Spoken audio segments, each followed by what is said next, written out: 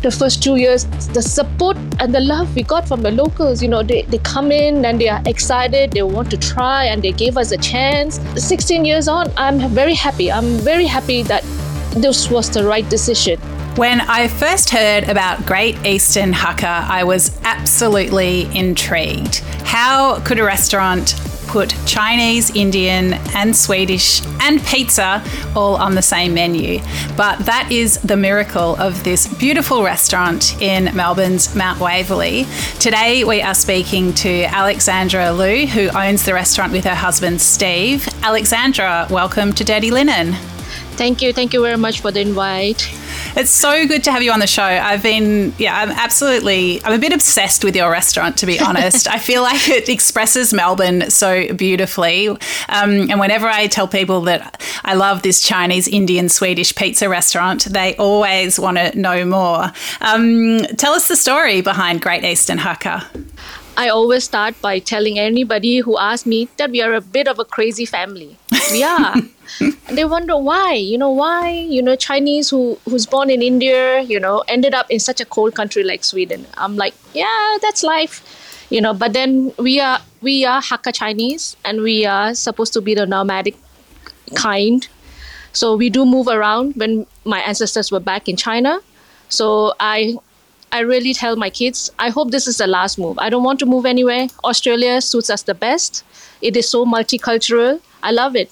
It suits us so much. We can get whatever we want, from the Indian spices to the Chinese, Asian vegetables, whatever. Back in Sweden, it was a little bit hard because there was not much of a market that time. You couldn't get a lot of the fresh vegetables.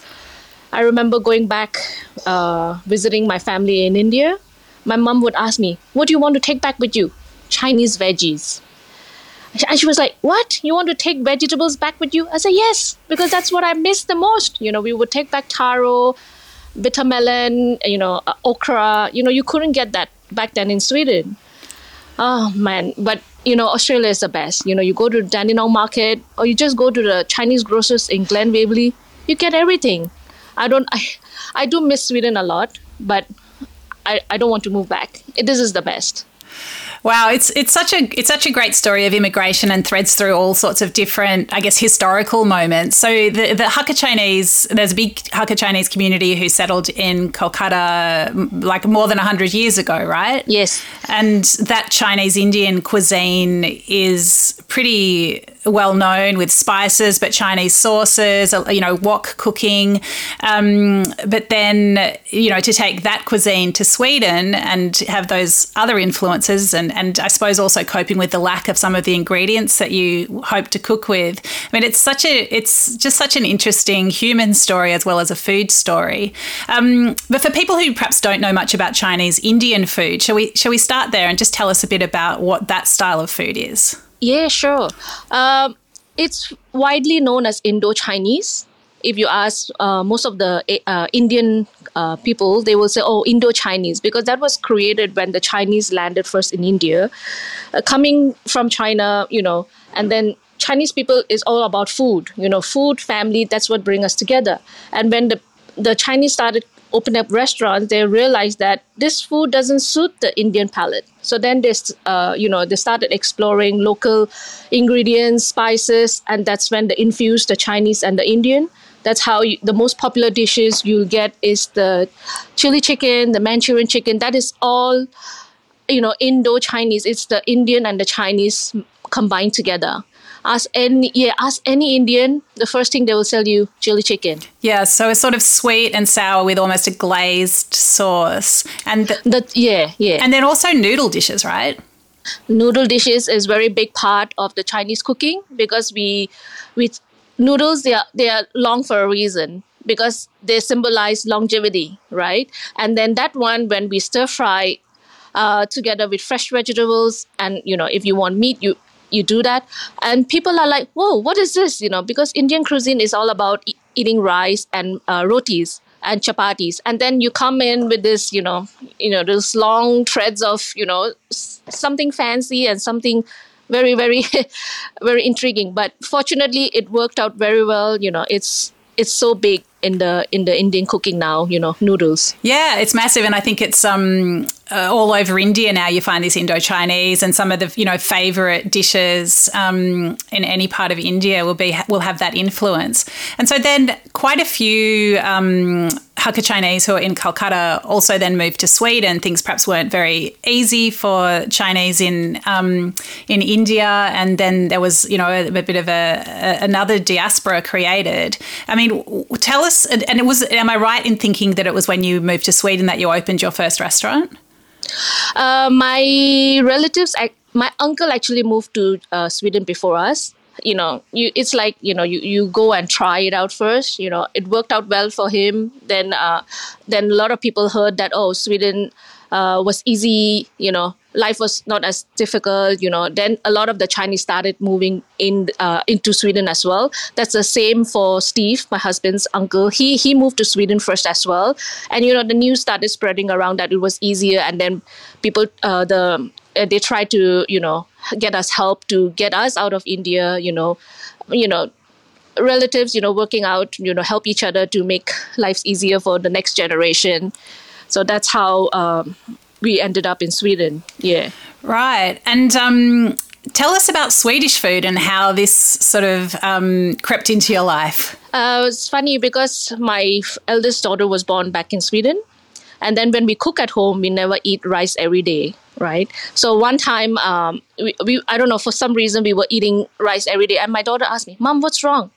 Why are we eating rice every day? Because we never used to. We always used to have potatoes and pastas. So that's the mingling part. How do you put it? The mixing point. The first mixing point for me. When I moved to Sweden, then, I started eating other things besides rice and noodles. And then I passed that on to my daughter, So we eat everything. My daughter, she loves her potatoes. She loves her meatballs. She eats her gravlax, which is the cured salmon. She eats the herrings.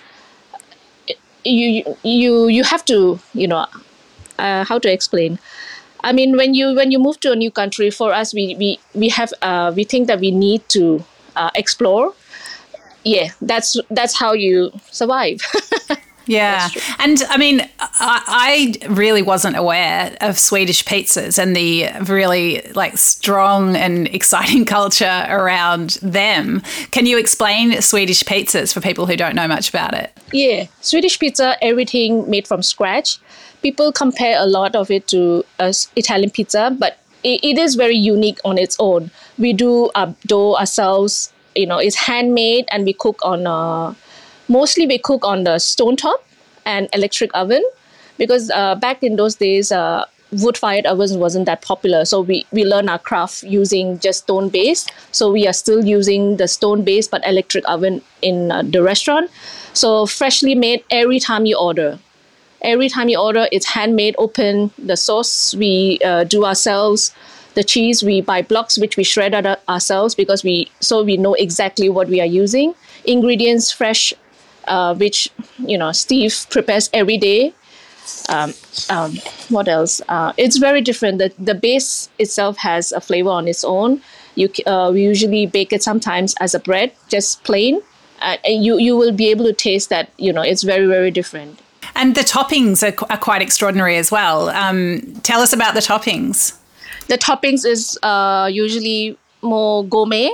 We have been always using freshly sliced eye fillet with gorgonzola cheese and red onion.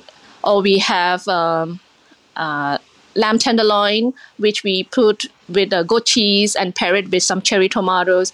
So it's a lot like gourmet.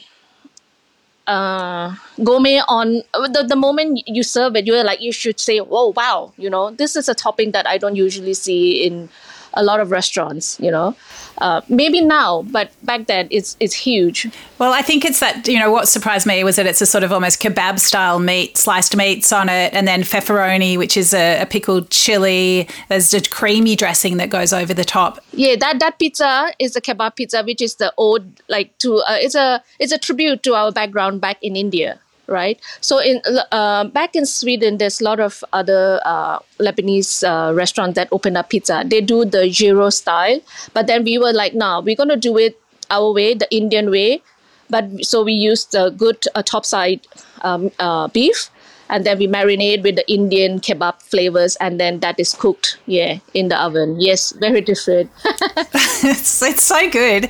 And what about the pickled cabbage side of things? That is the traditional Hakka cooking. That is like more home cooking. So bit by bit, we introduce a few dishes into the menu to trying to educate, people that this cuisine exists too. It's not like the Indo-Chinese, but it is the traditional Hakka cooking that we cook at home and we eat with family. And it's a lot of work, the one with the pickled radish that you tried, because my mother-in-law actually got the recipe from her mother and her grandmother. So Steve is the 4th generation who's got that recipe. That's amazing. But then is it true, like in Sweden, the pizza's always served with pickled cabbage? That's right. That's true too. Because cabbage is it's big on the menu in Sweden. So then the Swedish pizza, we have a lot of cheese on. So people, sometimes say, oh, it's a bit salty because of the cheese.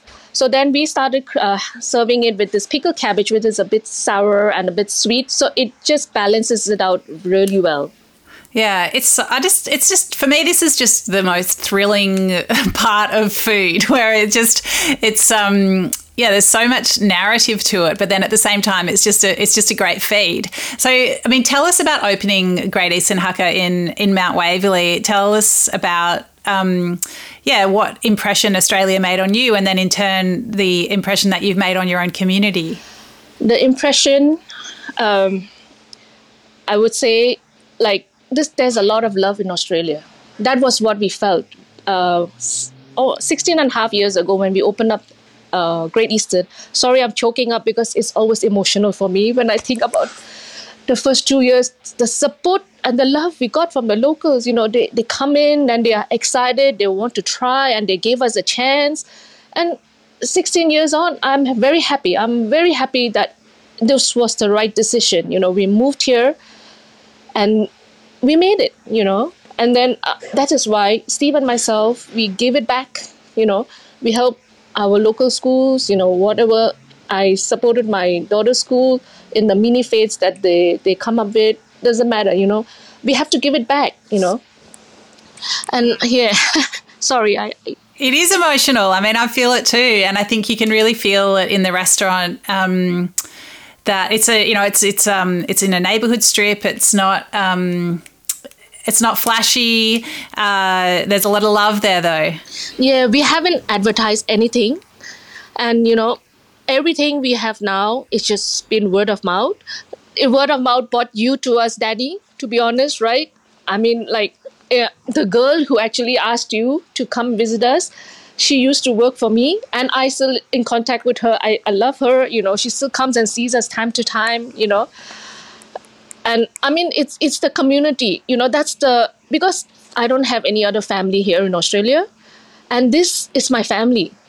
My kids always tell me, you spend more time at work. I say, yeah, because I love it. I love it. I go there, I meet the people, they know me, they know my kids. My 2 younger girls were born in Australia. They've seen me from the time I was skinny till now, not so skinny. They see my girls walking to school, and they keep an eye on them, they come and tell me, I saw, so-and-so, she was chatting up with somebody. I said, good. I want you to keep me, on track, so, my kids are not up to mischief. I love it. This is a community, I will not forget. Yes. So beautiful. And I mean, tell us about your customers, like what do they come to your restaurant for? What do they tell you they love about it? I have a lot of Indian customers. I have a lot of Aussie customers, Caucasians. They love it that we are very flexible as well, because a lot of my dishes are Indo-Chinese. They can be pretty spicy for the local palate, but like everything on the menu, 98% of everything on the menu is controlled by Steve and myself. So we know exactly what we can take out and put in. I have customers who are allergic to many things, and we are able to twist and tweak our menu just to suit them. That is the reason they come back, because they know they can trust us to look after what we are cooking for them. And then for the Indian customers, if they think it's not spicy, they want us to notch it up a bit, no problem done. We can. We have all the sauces. Steve eats very spicy himself. He knows how to handle it. Yeah. So yeah, that's why that's the one thing that we get. That's the one big feedback we get from our customers, is that we are able to cater to them individually. If we can, we will, definitely. That's how we work it. Tell us about, obviously it's been a very challenging few years, and I think neighbourhood restaurants supported their communities, but they also needed their communities. Like, tell us about these COVID times and how you navigated them. The hardest hit was when they put the 5 kilometers radius, and because a lot of my customers travel from far to come and eat our food. Like they drive 45 minutes from Pakenham, Berwick. That's where a lot of my Indian customer clientele live. And then in Keysborough. And then, we started working out, what we should do.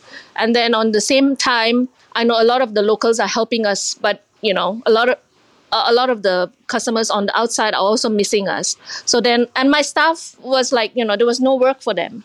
So I had to make sure that they still come back to me when the restaurants open. So I kept them busy. So they drove the delivery for me. I didn't join Uber or any of those companies because I want to give that money to my own staff. So my serving staff, they drove to Keysborough to serve all the customers, just like they would when they came to me. That is how we kept during the COVID times. Wow, it's really amazing. I mean, it really shows loyalty to your staff and also your customers. And I mean, have you found that you've managed to retain staff and that all those customers have come back now? Yes, I have managed to retain some of my staff, and then most of my customers are coming back. They are coming back. Love it. Yeah. So next time I come, Alexandra, what do you reckon I should eat? Next time you come. That's a tricky question because people always say, I want to come back for that I had last time. I know. That's a problem when everything's good. That's right. You should come. I'm sure Steve will have some kind of a treat for you. He has so many things up his sleeve. Really? Yep. He has so many things up his sleeve, and he's always, I'm the guinea pig. He always, I feel like trying to do this on the pizza. We should try this weekend. Every Sunday we have pizza, Steve and myself and the staff, Yeah, and we are just guinea pigs on Sundays. He always like, we should be doing this. And then he slowly he introduces us on the menu. I love that. That's so good. Can you think of any crazy combos that he's put in front of you recently? Recently, he has been obsessed with the Wagyu beef because one of one of my staff actually found,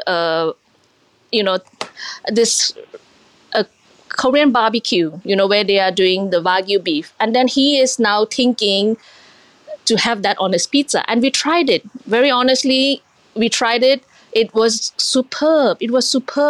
The meat. And then he is thinking about how to,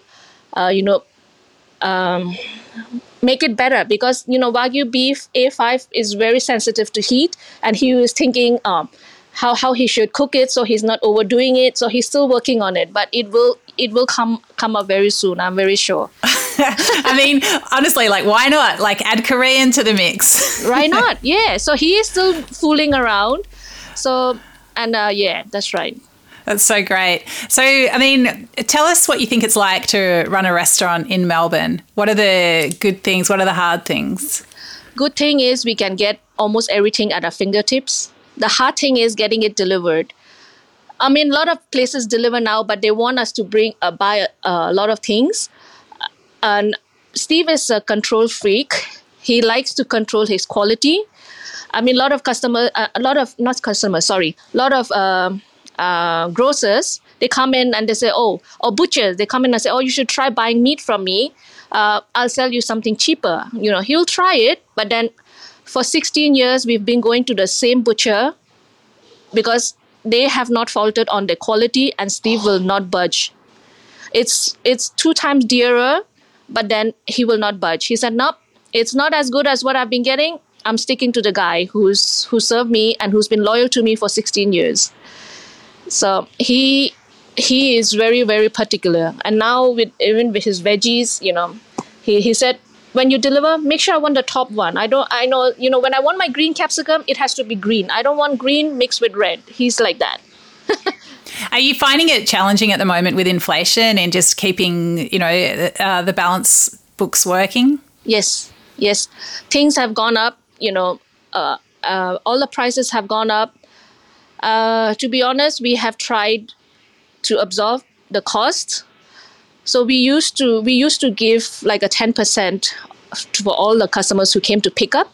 But lately, last year, we said we couldn't carry it on because we need to cover up. You buy a lettuce for $12 in few months back.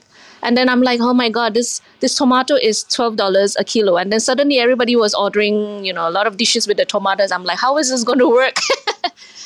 Yeah, so we had to make some kind of a sacrifice. Yeah, it's hard, isn't it? Because I know you love pleasing your customers so much, but then reality has to kick in as well. Yeah, the first few months was a bit hard. The customers are like, oh, you've been doing this, takeaway discount for the past 15 years. What happened? I'm like, I'm sorry, but we are trying to, 3 years during COVID, and now with all the inflation, we really need to survive first, Yeah, so we had to. But luckily, like I've always said, the customers are understanding, they forgive us, and they have come back. Yes. Yeah. Well, I think they trust you. Like, you've built trust over so many years, and it's really clear to me how much thought and care you put into everything, including those relationships. So yeah, you got to do what you got to do. Alexandra, it's been so lovely to chat to you. Is there anything else that you would like to say to the listeners out there? I want to thank Danny. I want to thank you, Danny, for a lot. You have put us out there. I'm very nervous, but I've never done this before. But you make it so comfortable that it's like I'm talking to you like I've been talking to you every day. So thank you very much for giving us this opportunity. And I would like to thank all our customers who have been giving us a chance. They've really all the love. We are really, really grateful for all the love that they have given us all these years.